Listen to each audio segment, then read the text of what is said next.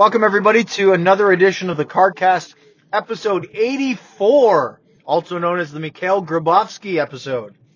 Not many 84s as we just went over. Surprisingly few. I would have thought that with the age group that we're currently in, that we would have had some birth year 84s. But not really. You'd think that, but I guess also,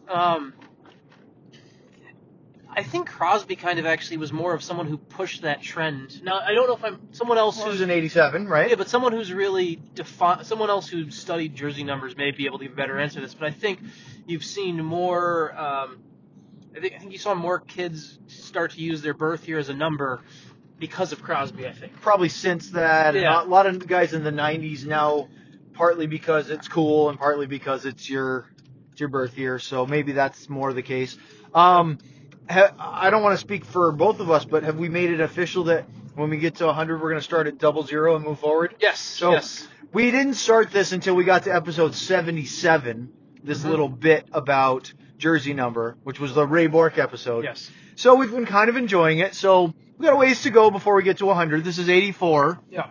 It'll be well within the second half of the season by then. Mm-hmm. But why not? So 00, and then I've already made the executive decision that I'm going to let Sean pick episode 101 because it's like every goalie in history. Mm-hmm. It's going to be a very difficult choice, so I figure I'll defer to our goalie on that Yes, but we do have a 00. one. And you're really excited about Yes, that, I am. aren't you? All right. So let's get into the meat and potatoes, of which there are a lot, of this, which is episode 84, our homage to Mikhail Grabovski.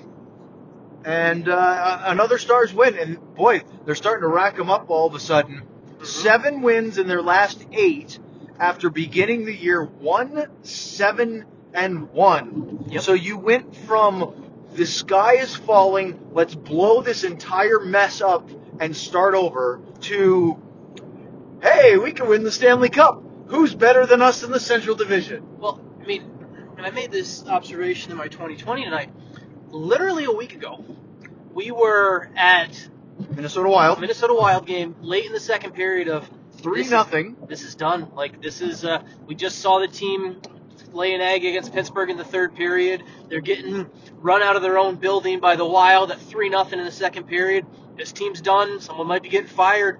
A week later, here we are. And the real difference is, in the last week, the Stars have scored goals. Yes. Because before that, they had a couple wins. Right before the Pittsburgh game, Yes. they had won 3 in a row, but they didn't score much. It was 2-1 wins, really narrow, fighting, grinding it out. Mm-hmm. Now, you're seeing the puck go in the net. It's been what, 6 in the 4 games? In the 4 games now, it's what? And during this 4-game win streak, it's been 6 goals, 2 goals, 4 and 4. That's right. Yes. So that's not a bad simple math. The simple math is an average of 4 goals a game in the last 4 games. If I remember my stat correctly, I wrote it down earlier, but now I'm not. 6 of the 7 wins, right? They've gone 7-1 in their last 8. In 6 of those 7 victories, they have held their opponent to a single goal. Yes. That is a recipe for winning, because if you can keep your goals against down, which they've done lately, and you can score some goals, you're going to win a lot of hockey games. Yeah. The only negative, well, 2. 1, their power play wasn't very good tonight, although they did score a power play goal. 2, they took way too many penalties, and a lot of unnecessary ones. On the flip side, their penalty kill was very good. I think the power play I think was actually slightly better than the numbers indicate. Okay. I had the one at the end, the 4-minute one, which we'll definitely talk about, how there was a 4-minute power play. But the 4-minute power play was horrendous. But I actually thought the early ones, I thought they did a better job. I did too, yeah. So I think the end of the power play left a bit of a sour taste, but you know what? They scored on the power play. I thought they got some good momentum from the earlier ones. So I don't think the power play was as bad as 1 for 7 looks tonight. Well, we have a lot to talk about. Yeah. So the Stars scored 19 seconds into the game on technically their first shot on goal, but it was the second shot attempt. Mm-hmm. Jason Dickinson had his first attempt blocked, and the second one goes in. By the way, Dickinson's only in this position because Rope Hintz is injured. Oh, it was a busy day, wasn't it? Yeah. Oh, we have so much to talk about. Yeah. So the lightning round might be late, and it's already Wednesday when we're recording this. I would like to get some sleep. Yeah. I know we have an off day tomorrow, but I don't want to sleep till noon. It's an So off day for you. I got to be at the rink at night tomorrow. okay. Well, I don't know what you're doing, but there's no practice, so. Well, I got a Winter Classic jersey comes out tomorrow. Oh, so, that's right. So. Yeah. So I'm gonna watch that from home, I think. Yeah. Anyway, so Dickinson scores because he's in the lineup centering a line with Ben and Pavelski, right? Yep. But that's only because Rope Hintz got hurt and is not playing tonight, may not play, Likely won't play. likely won't play Sunday, probable for Wednesday against Calgary, which is a week from now today, since it's past midnight. Yes. And so he scores the goal, but immediately challenged by Colorado, or I should say, it took them a minute. They were obviously arguing right away, but they eventually decided to challenge for goalie interference. Yes.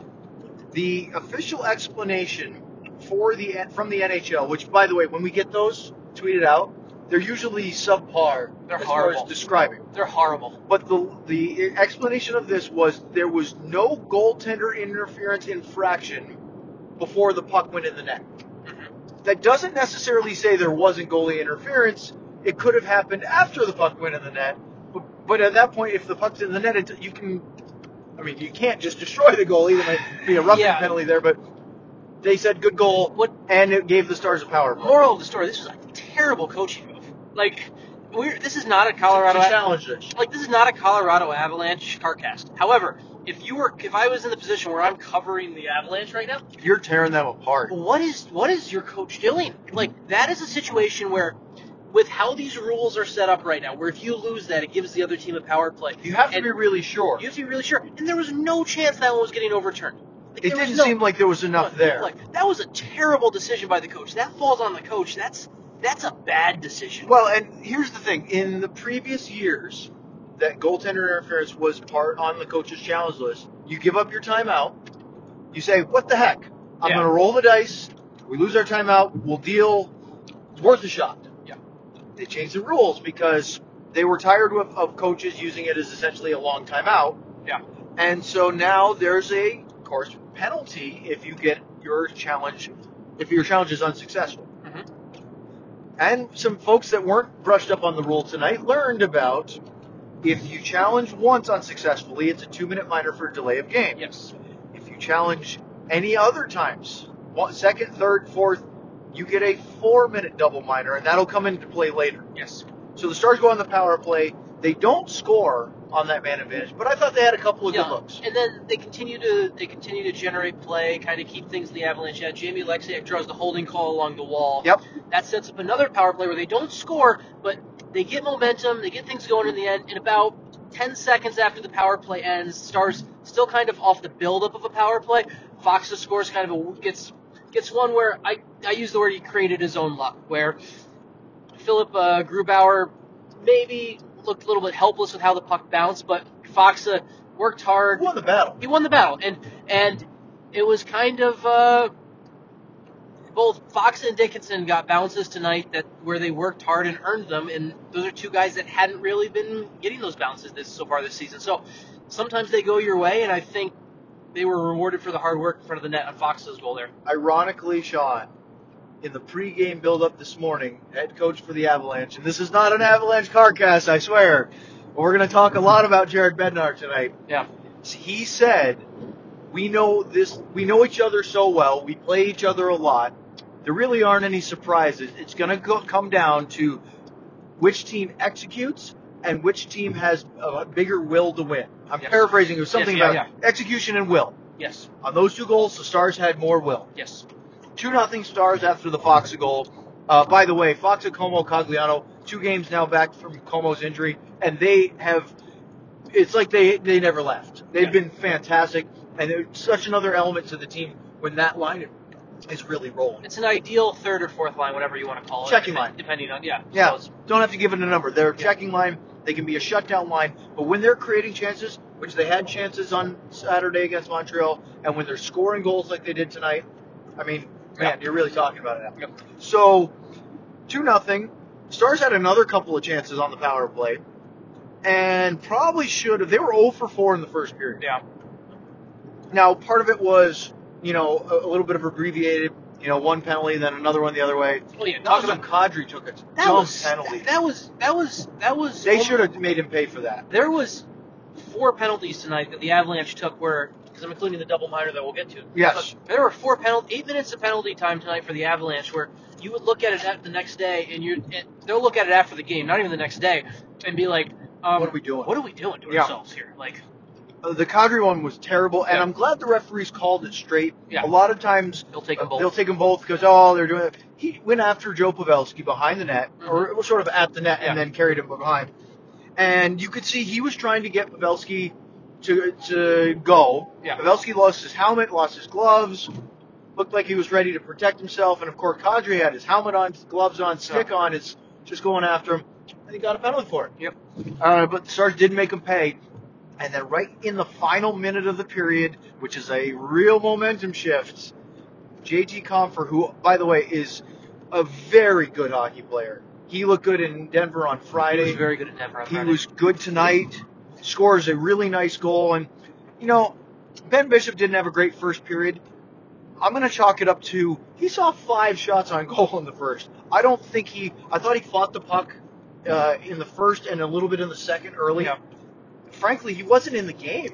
No. And that's really, how hard, Sean, you're a goalie, how hard is that when you don't get shots? That's not the type of game you want as a goalie. Like, that's the type of game where, like, you obviously want more action at the other end, but as a goalie, you'd rather have, like, it was 12 shots or 12-0 for Dallas before Colorado. Their first shot. 16 minutes, 24 seconds? 16-23. And you'd have... before their first shot. And they had power play time. So you'd be fine with, like, 12-0 is a bit obscene. As a goalie, you'd like to see maybe, like, 12-3, 12-4. You'd like to see a couple come back at you. You'd like to make a couple saves.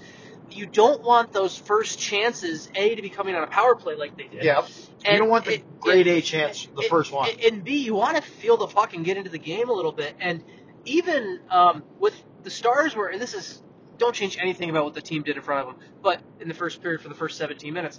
But the Stars, if you don't give up shots, that's good. But the Stars were doing such a good job of keeping things down in the Avalanche end. He didn't even get that involved in stick handling, which can be also another way for him to kind of get into the game. So that's it is a tough spot for Bishop where he's in that spot. I wonder if he's getting cold because he was literally a spectator for the first 15 minutes. And some goalies can handle playing cold better than others. It's just a fact. For example, Anton Khudobin actually plays better cold than most.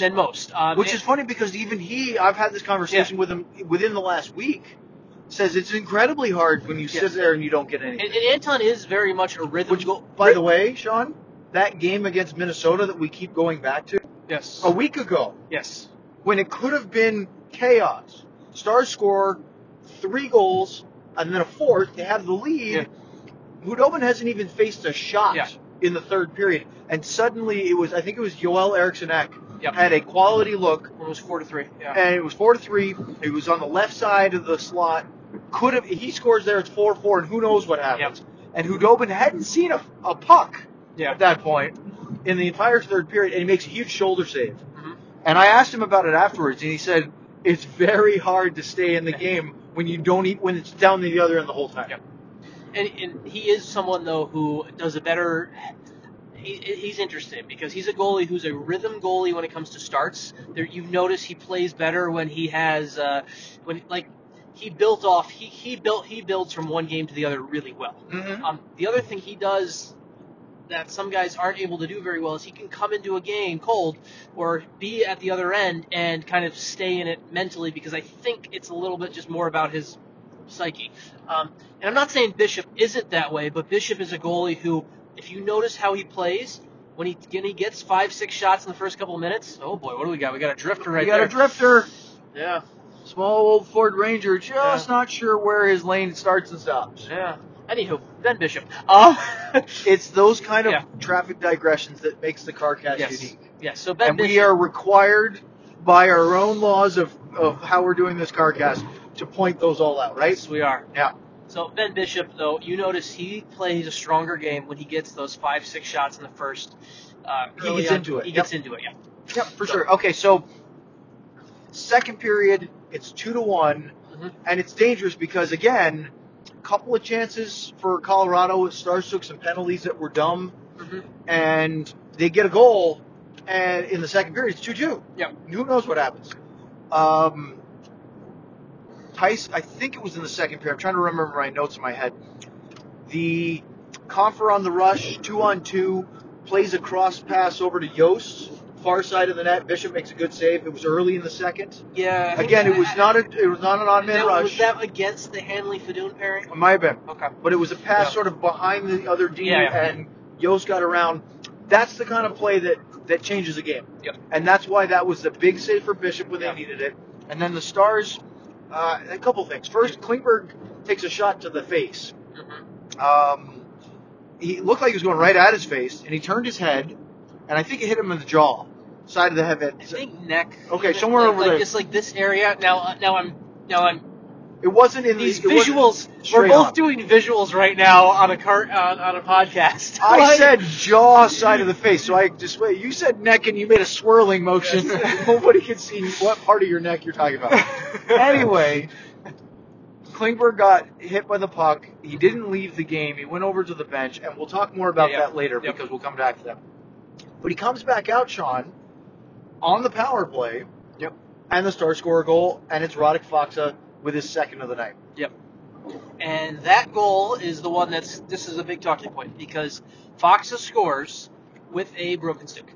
It is what happened is Klingberg takes the shot, and if you watch on the replay, Klingberg's shot breaks Faksa's stick, and as the puck's laying there off the rebound off Faksa's stick. So technically, the save by Grubauer was on the tip play by Fox and not the Klingberg shot. Yes. So I have to change my quality scoring chance because I couldn't get a good view of that. So it's Klingberg's. Anyway, it's Klingberg's shot that breaks Fox's stick, and then Fox swipes at the rebound, and his stick completely goes then. Right.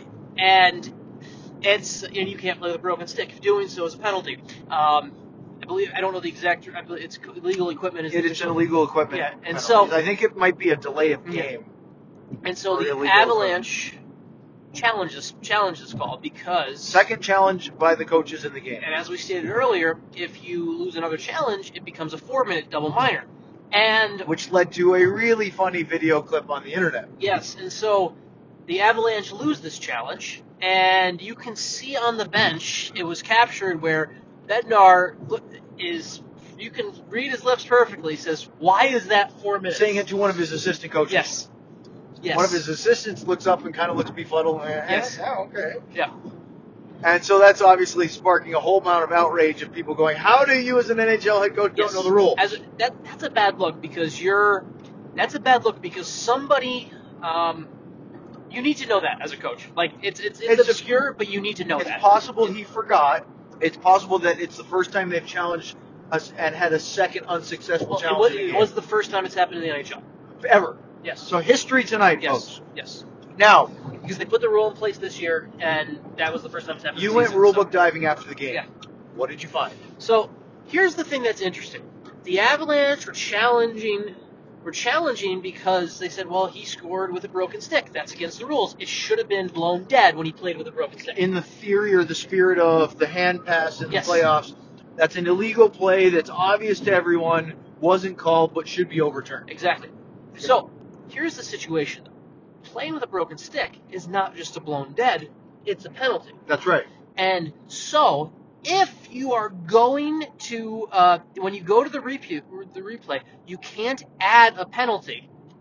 You cannot add a penalty to overturn a goal. They made the rule specific so that you're not re-officiating the game through replay. And this is Rule 38.10, if anyone wants to go rulebook diving. Basically, they made it so even if someone in Toronto or the ref looks at the video and says, well, I was wrong, they can't go back with revisionist history immediately and say, okay, that should have been a penalty. Right. Because what they really don't want to happen is they don't want it to be a situation where if you could reverse it that way, all of a sudden you would have coaches reviewing things and challenging things where it's like, well, there should have been a hooking call before that goal, or there should have been a tripping call before that. Yeah, you missed a high stick. Like, they don't want it to get to a point where we are having to go to reviews for.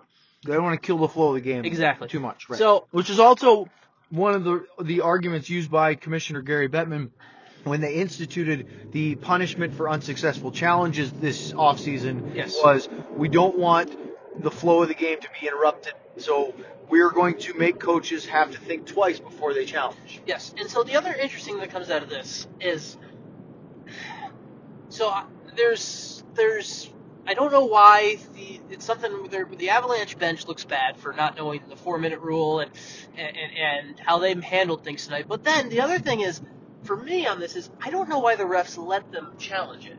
For me, that's a situation where isn't there some responsibility on the ref where if you're the coach and you say to me, hey, I want to challenge that because it should have been a broken stick, the ref at that point should just say, you can't challenge it. You're asking for a penalty call. That's something you can't challenge. And because this hasn't happened much, because of the fact this is a relatively new rule this year, maybe the refs aren't up on it either. Maybe they thought, okay, so I'll take you a step further. Why didn't the Situation Room in Toronto, who oversees these challenges, say, oh, because they should know. Yes. Sorry, guys, can't challenge it. Tell the bench, can't challenge. You can't overturn. That's where I mean, again, you're right. The refs should know, but the I agree. Situation Room should really know. There's oversight here where someone should have stepped in. And they sat there, and this wasn't a 5-second challenge, and they went on for a little bit. No, this was a pretty lengthy challenge, and it's So here's the thing. Based on what we've seen, it probably shouldn't have counted because it was a broken stick. Yes. But it was counted. Colorado can feel aggrieved about it, but what they really should feel upset about is being dealt a 4-minute penalty for an unsuccessful challenge. But I don't know this, so I'm not up on this either. In the NFL, if you throw out the challenge flag when you can't challenge it, I don't know if they still do this. They used to penalize them for it. Yeah, I think they do. So is that if you challenge on a play that you can't challenge, is that the same as I don't know. I don't even know if the NHL knows because this would be the first time it happened. Yeah, I do think what happened tonight, though, I would imagine it's going to be a case study or discussed and brought up. I'm sure in the future. In the future soon, whether that's the NHL talking to referees or GMs Coaches. talking about it at some point. It's something that it's a play that if you want to put it into, keep it in the archives of the back of your mind, that isn't going to just disappear. What are the odds that this discussion ends up in Elliot Friedman's blog at some point in the near future? Probably. It's an interesting thought, too. It's not just because it's outrageous and weird, but it is also looking for clarification from the league. Okay, so they scored. Fox is second. 3-1 is the score. They have a 4-minute power play now. They get a 4-minute power play. First minute and a half, pretty good. Yeah. Pavelski had a rebound poke, just dribbled wide of the right post. Looked like he almost knocked it in. But the second half, maybe the last 2.5, 3 minutes. Not good. Oh. Yeah. Kind of a buzzkill, right? Yeah. But, you know what? They get to the end of the second period with a 3-1 lead. Could have been 4. Tyler Seguin had a breakaway in the final minute. Yeah. And was denied by Grubauer. Sean, once again, the Stars went 5-hole a lot on Grubauer, and it didn't pan out that much tonight. As much as it did for Rope Hintz on Friday. Yeah. I don't know if that's as much of the book on, because I don't. There's definitely some talk about that. There's definitely some talk about that. That's a good way to put it. But anyway, so you go to the third period, and Dallas had a really good start to the third.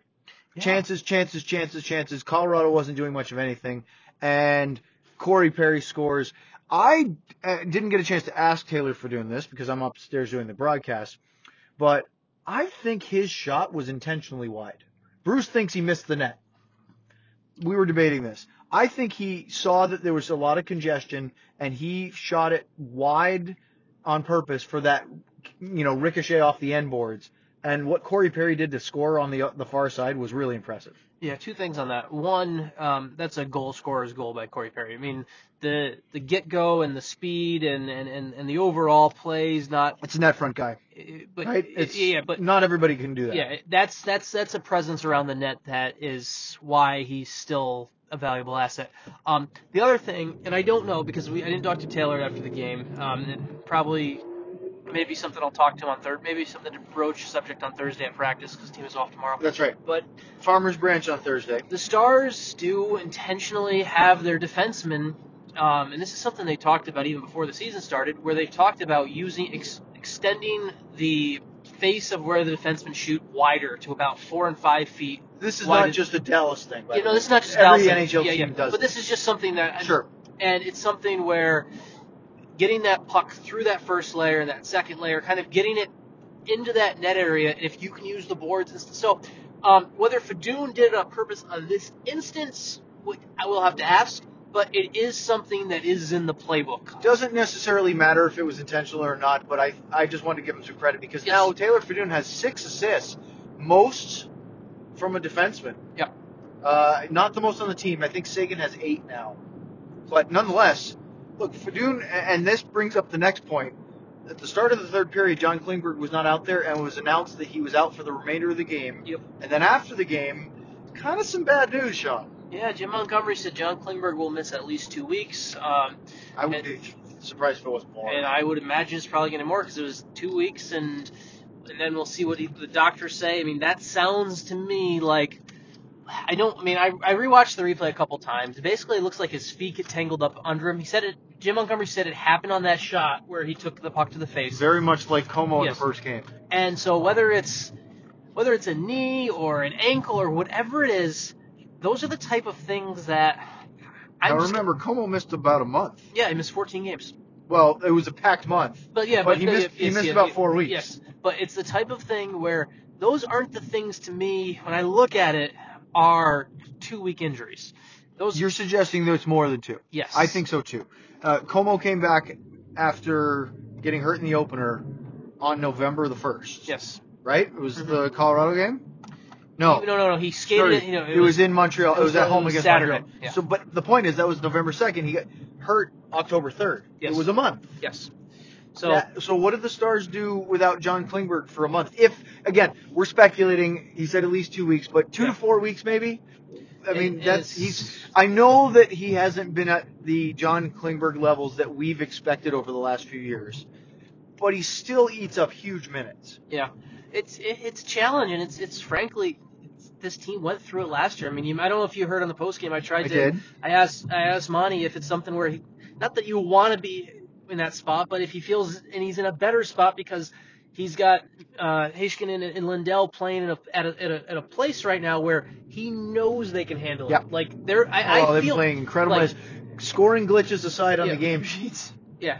Those were some bad scoring. It kept changing and it was weird, but oh well. But like last year when Klingberg got hurt and broke his hand, it was kind of one of those things where the Stars went into it and there was kind of I think a legit fear for the organization of we're in trouble. We may be done. And now with what they have they could be really lucky with the timing with not a lot of games played in the next 4 days. Yes.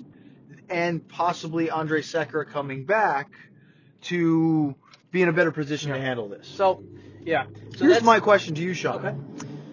With Klingberg out, Miro's unit, or Miro on the other unit, is going to be the top power play unit. As far as Miro's going to get more power play time. Yeah. Great. No problem with that. He looks amazing. Yeah. Do you put Essa on another unit, or keep him on there with Miro, and do you elevate Taylor Fedun? Because as you and I remember, he was a big power play guy in Oklahoma City in the AHL. I know it's a different level, but he knows how to do it. Or do you look for Andrej Sekera because he also can do it if he's healthy? I would put Fedun there. I would give Fedun a try at it because I think there's a certain level of rewarding good play right now. I agree. I think there's rewarding play. And the other thing that I think that works with bringing Fedun on that spot, and this is something where I'm trying to remember who brought this up to me last year, but when they were trying to replace Klingberg on the power play last year, which is when he was out, when he was gone, it was awful, and it did not go very well. They were horrible. One thing that someone pointed out to me, I'm trying to remember who, was when Fedun was on it, there was at least less missed passes because Fedun is a righty. Yes, and that is something where they're so used to having a righty run things, and by having they were used to having a guy right-handed at the point. Yes, and so passes that would probably be better placed on his forehand and things like that. So I would give the chance to Fedun. I know Sekera has done it a bit in the past, and I also haven't seen much of it yet this year to say that's the spot I want him. He's just behind Klingberg, Lindell, and Heiskanen, so of course you haven't seen a ton of it. So I would give Fedun a chance in that spot, and and see what happens. All right. We need to go to the lightning round. Stars win the game 4-1. Bishop faces 21 shots in the third period, 32 for 32 in the final 40 minutes. For a shaky start and Bishop doesn't look so great tonight, he actually ended up with a great game. No, yeah, a really strong finish for him. What was it, 36 of 37? 36 of 37, yeah. Fabulous, right? Mm-hmm. At the end of it, really good. Chalked the unsettled part to lack of exposure to action early in the game, would you say? I agree with that. Okay, it's time for us to go to the lightning round, and we're already at Sean's house because we had 30 minutes of content. We could have kept going. So it's time for us to rattle off a few, and I don't know about you, but I'm ready for bed. So yeah. All right, we'll do what we can. The first one we got was 5 hours ago. 5 hours, wow. Chef Chelios wrote in, you probably remember this. It was about Globe Life. Oh, yeah. When the XFL folds, which of course they haven't even started yet, why not explore a Globe Life renovation for the Stars, gut the stadium, keep the facade, and give the Stars their own arena? They deserve it, plus it'd be cool to have Texas Live close by for pre- and post-game celebrations. I will not argue with the Texas Live, it's very cool. But no, they're not moving out of downtown Dallas. Is he being facetious? I don't know. Because what do you think? I mean, I feel like he's being facetious. I think so. But it would be cool to be near Texas Live, but they're renovating the building. The Dallas Stars aren't moving to Arlington. No. And they're renovating that arena or that stadium for football and soccer for the USL 1 League North Texas Soccer Club. And the other thing, too, is... That's not conducive for hockey. And the other thing, too, if they could turn that into an indoor building... They would have played baseball in there. The baseball team wouldn't be leaving. So yeah. Anyway, all right. So Trex20 writes, what do you think Colorado's reasoning was when they decided to challenge the third goal? It seemed pretty thin. That's a big risk. I think we kind of went over that. I do too. All right. Carl. Hashtag CarCast, because somebody else wrote, what's the point of penalizing failed challenges when the refs are going to even up the power plays anyway? That's an interesting point. But that's... not really. I don't think the referees intentionally made it 8-7. I think the Stars made some bad decisions with their stick work tonight. I mean, the even up happens. It does. I do think the even and up, I hate that. Yeah, but it does happen. Referees, and I've yelled at this for years, when they try to stay out of a game by giving you even penalties or keeping, that was a bad call, so I'll make up. By doing that, you are actually getting more involved in the game. The even up happens, but I also think that, and I don't know this for a fact because I haven't actually talked to an NHL referee about this, but I do think, I have a feeling that the challenge-induced penalty the referees would kind of not look at as part of their ledger. Okay. I just like as one of those where if the penalties are 5-2, just figure it, and two of those penalties are because the team failed challenges. Yeah. The referees are probably in their mind looking at it as it was a 3-2 penalty game. Yeah. That's kind of how they should. Yeah. I mean, look again, automatic ones, puck over the glass.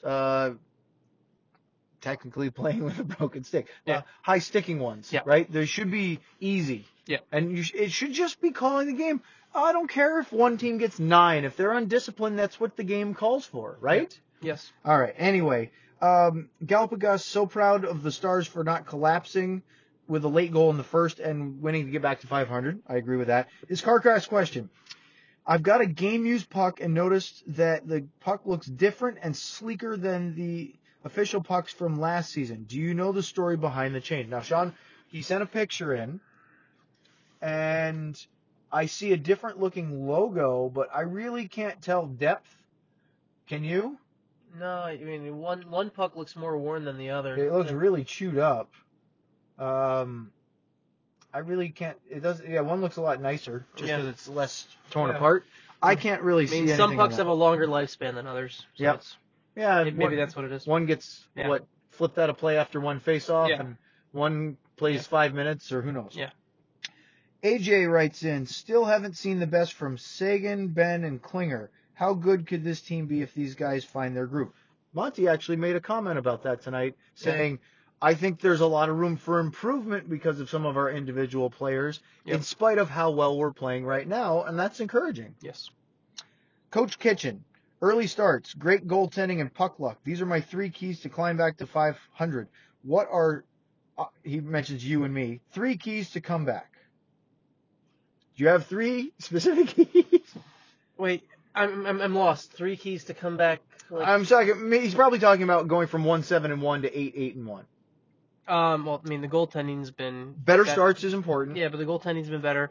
It's It's Dennis Gurianov and Rope Hinson. It's the depth scoring, and it's the other thing that's big tonight that I think is kind of understated because of look who scored the goals tonight. Yes. Jason Dickinson scored his first of the season. Fox has scored his second and third of the season. Third and fourth.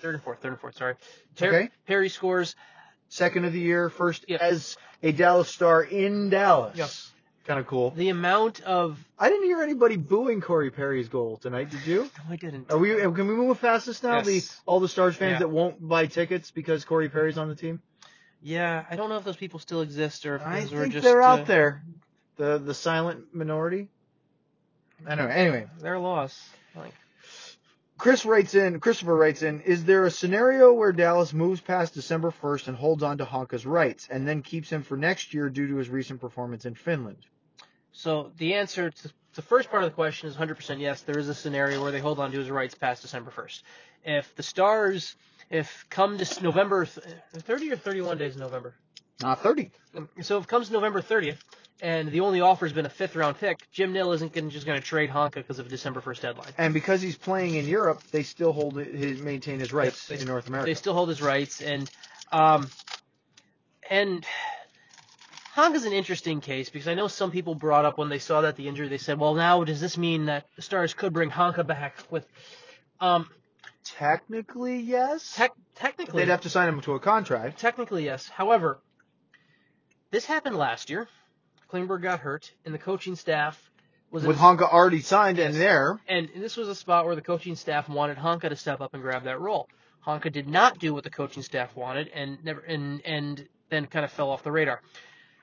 Honka, the other thing, too, about what Julius is... And I watched the last two... I watched Julius's last 2 games recently. I'm in Finland. And he is playing well over there. The other thing is, it's really big. It's the ice. If maybe some people saw the highlight of his goal the other day. The ice is so large and so wide. Was it 15 feet wider? It's 15 feet wider. Yeah. There's so much more space for the puck. He's in a spot where it's not really what he does over there for me. It has no impact of what he would do in an NHL game. Just to be completely frank, it has no impact of what he would do in an NHL game. I have no reason to say, look, he scored that goal off a one-timer in Finland. Well, I just don't think his play in Finland is going to impact his future with the Stars.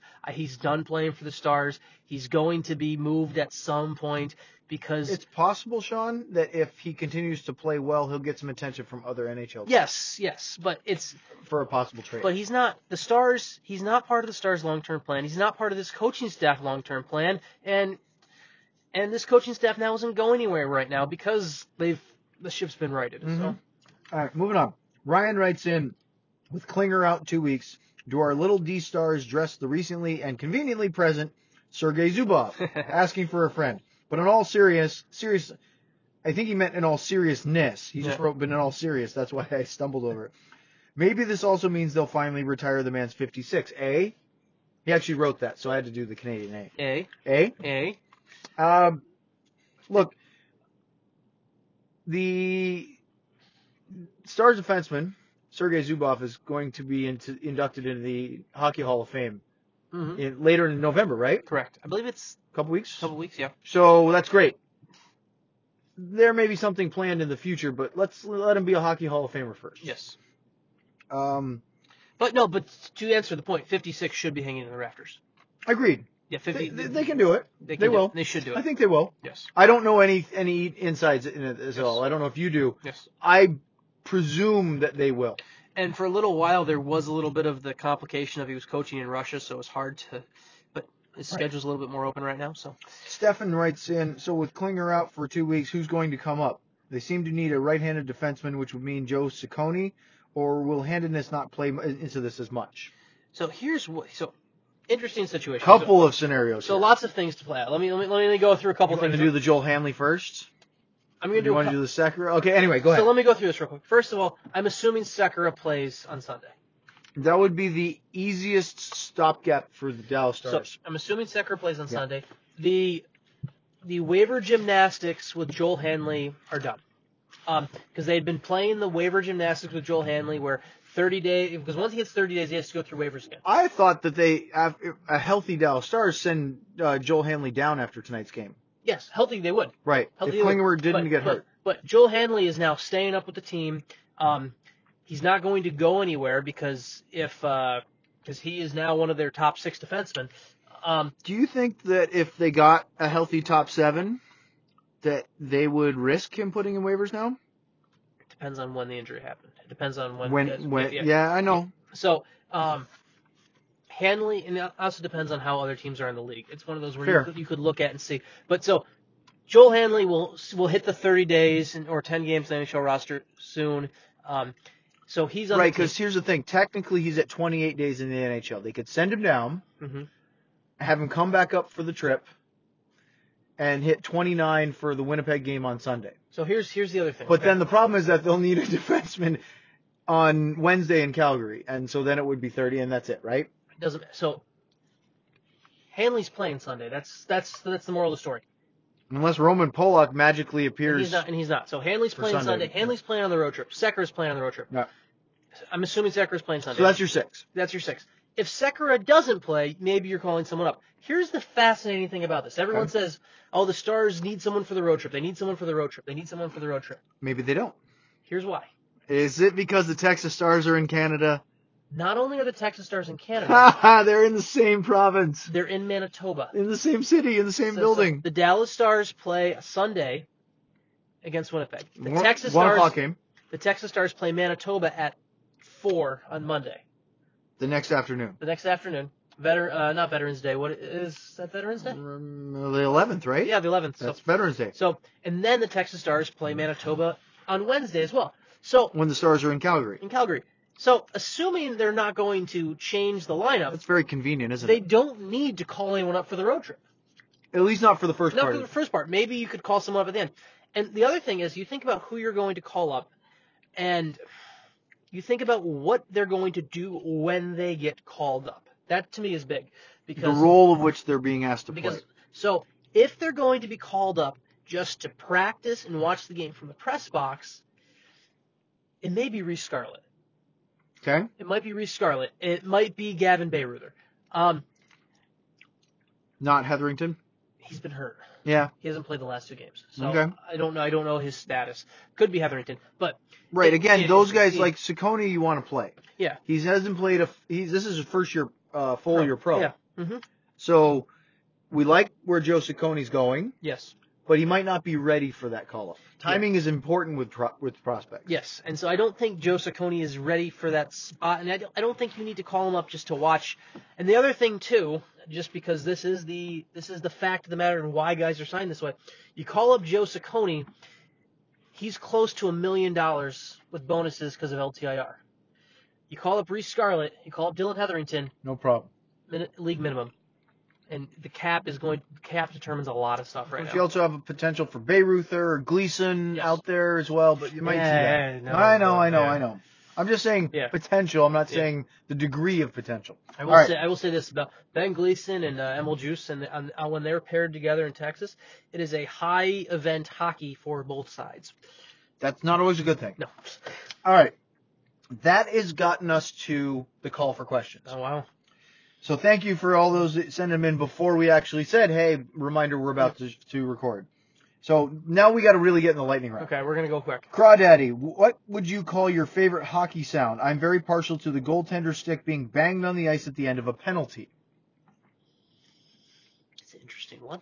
One of my favorites is the slap shot off the post. That ding, which everyone knows means you're real close to a goal. That's a fun one. I don't know if it's my favorite, but I like that one.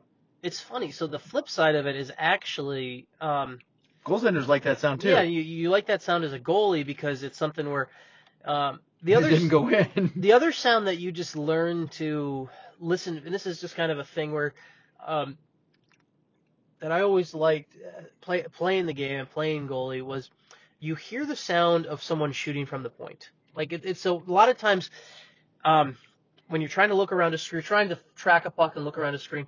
If you can't hear it, you're listening for a shot. And that's a sound to me that's always been, whether it's the slap shot or whatever it is, you're listening for that to come through. And so that's kind of just a thing. That's a little sound that I've always liked, and you listen for and you hear. And then the other thing too is I love the sounds of. I like the sound of like a morning skate in like an empty building.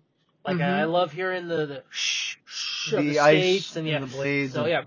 So I don't like the missed shots slamming off the boards. No, that's especially when you're standing behind those aforementioned boards. I love the sounds of the crowd.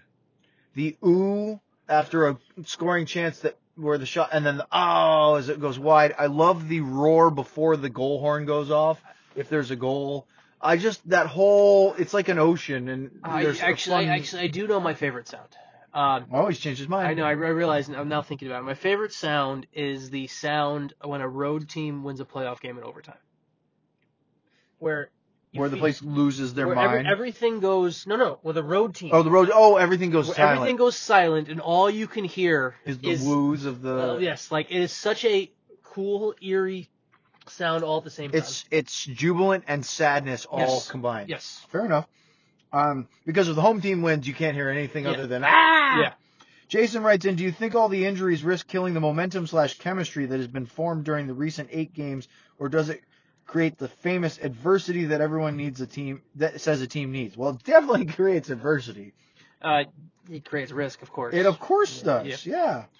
So yes. Yes. Hunter, hate to put a damper on another great win, but is this the most unlucky team with injuries? And what are your go-to alcohol beverages if you indulge? Boy, 2 very different questions. It's not the most unlucky. I mean, look at the team they played tonight. Look at the injuries. Other teams are getting injury problems and dealing with it. So no, this is not the most at all. Other teams are been dealing with injury problems of players that, let's be honest, Mikko Rantanen is a much bigger loss for Colorado than some of the injuries Dallas has dealt with.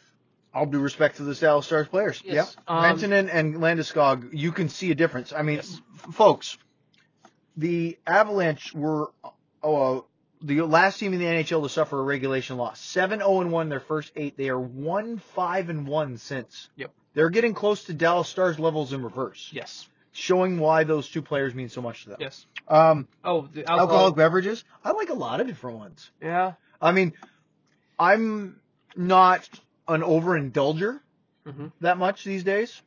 I'd like to think so.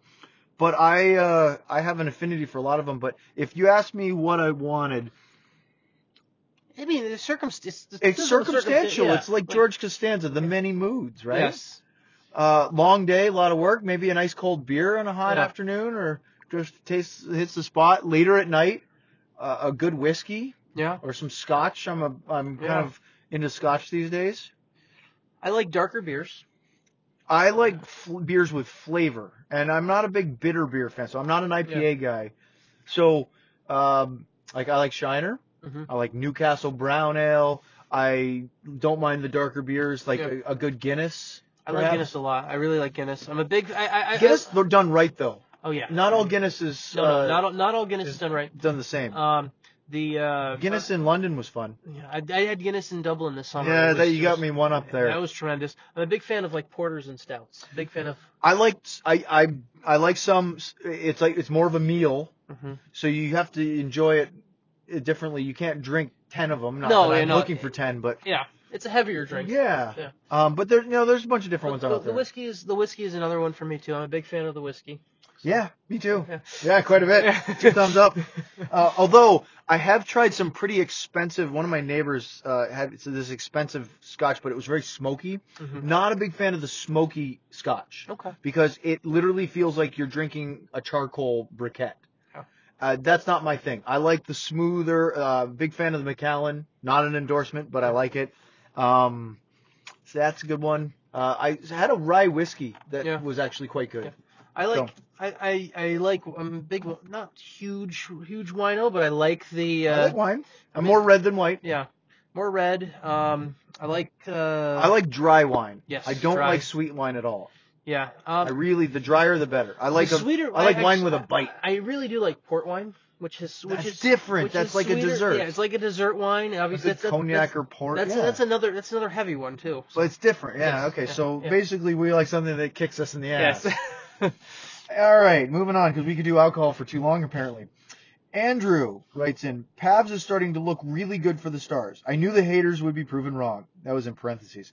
Do you think something specifically has helped him start to mesh, or was it just a matter of time? I don't. So here's the thing. I think the only thing that's different for Joe Pavelski is he's been put in a spot where guys know how to play with him a little bit more, because I think he still doesn't have the goals. Like, he only has 3 goals in 16 games now.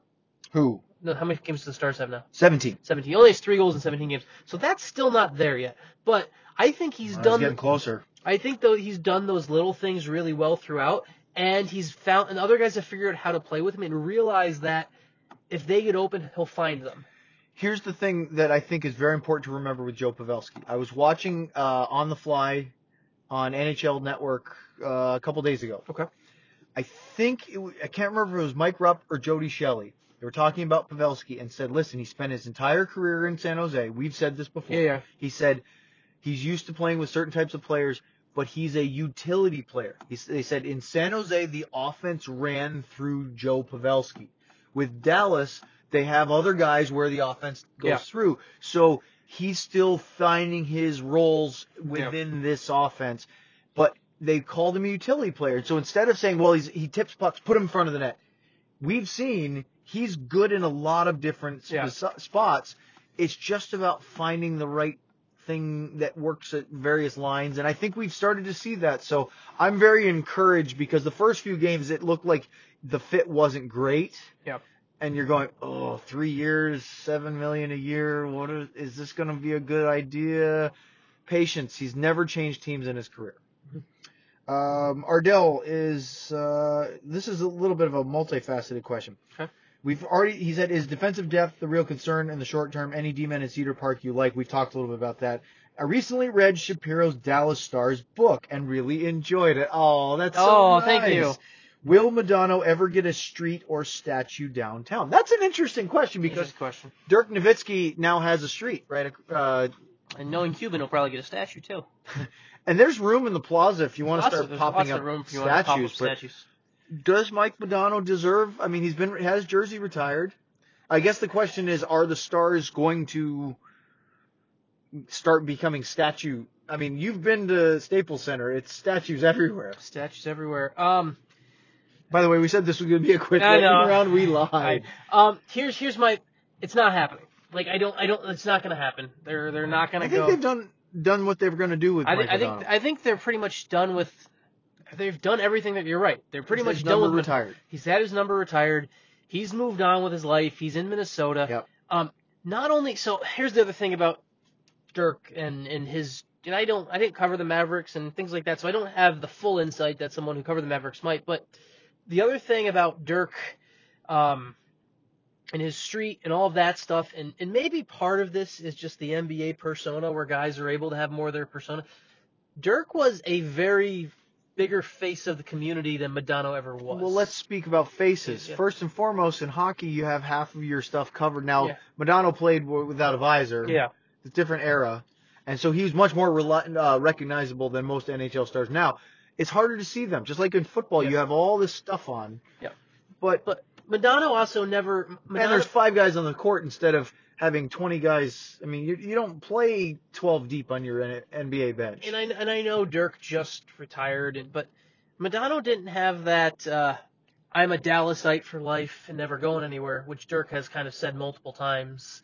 And Dirk could have chased a championship late in his career, and he chose not to. And the other thing, too... And Modano, I don't think, wanted to leave, but then got sent off. Yeah. Anyway, that's definitely...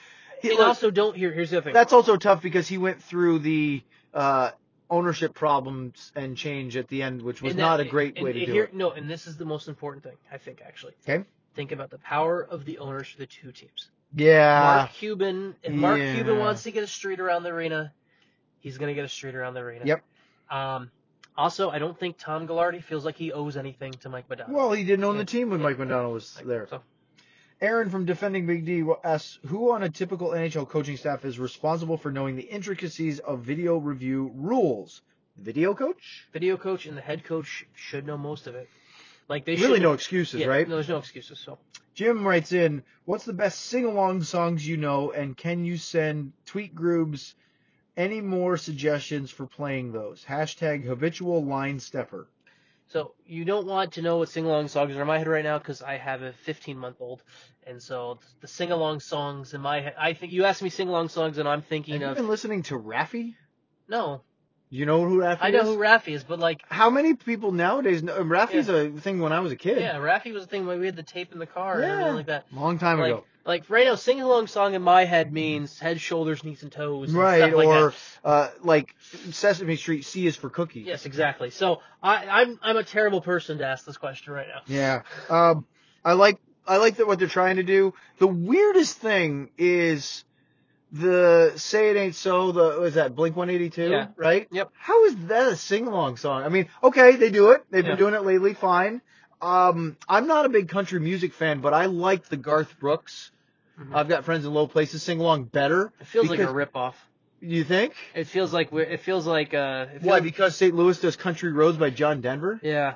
It's not even the same thing. It's different artists. I know, but it feels very corny. Yeah, but it is, but the fans like again. I know. The I know. Blink one is more unique, but it's not a great sing-along. As long as they don't go and rip off the St. Louis Power Play thing, it's fine.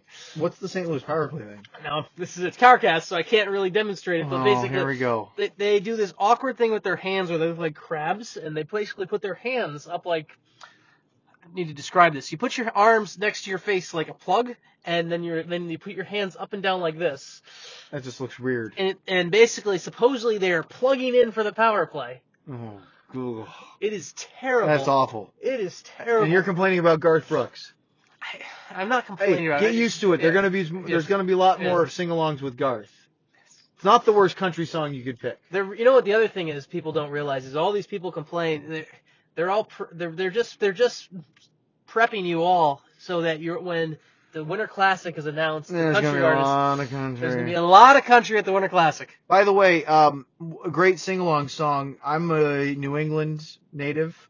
I grew up in Maine, so I cheered for all the Boston sports teams because that was our local major league clubs.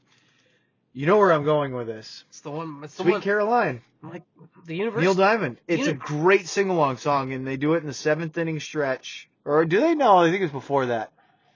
I can't even remember what inning it is anymore, but it's great. It's another one. It's another one that's been ripped off by everyone from New England. Like the University. So I went to Bowling Green, and they do that between the second period of all the hockey games, and they do it. They did during the third, between the third and fourth quarter football games. Really cool. Everyone rips it off. Really cool sing-along in the MLS I discovered this year in Minnesota. Okay. Minnesota United sings the Oasis song Wonderwall after the game if they win. Mm-hmm. And the whole place sings it, and they have one of the ends behind one of the goals they call it the wall. It's like a really steep stand where the fans are right on top of the play, and it's really cool.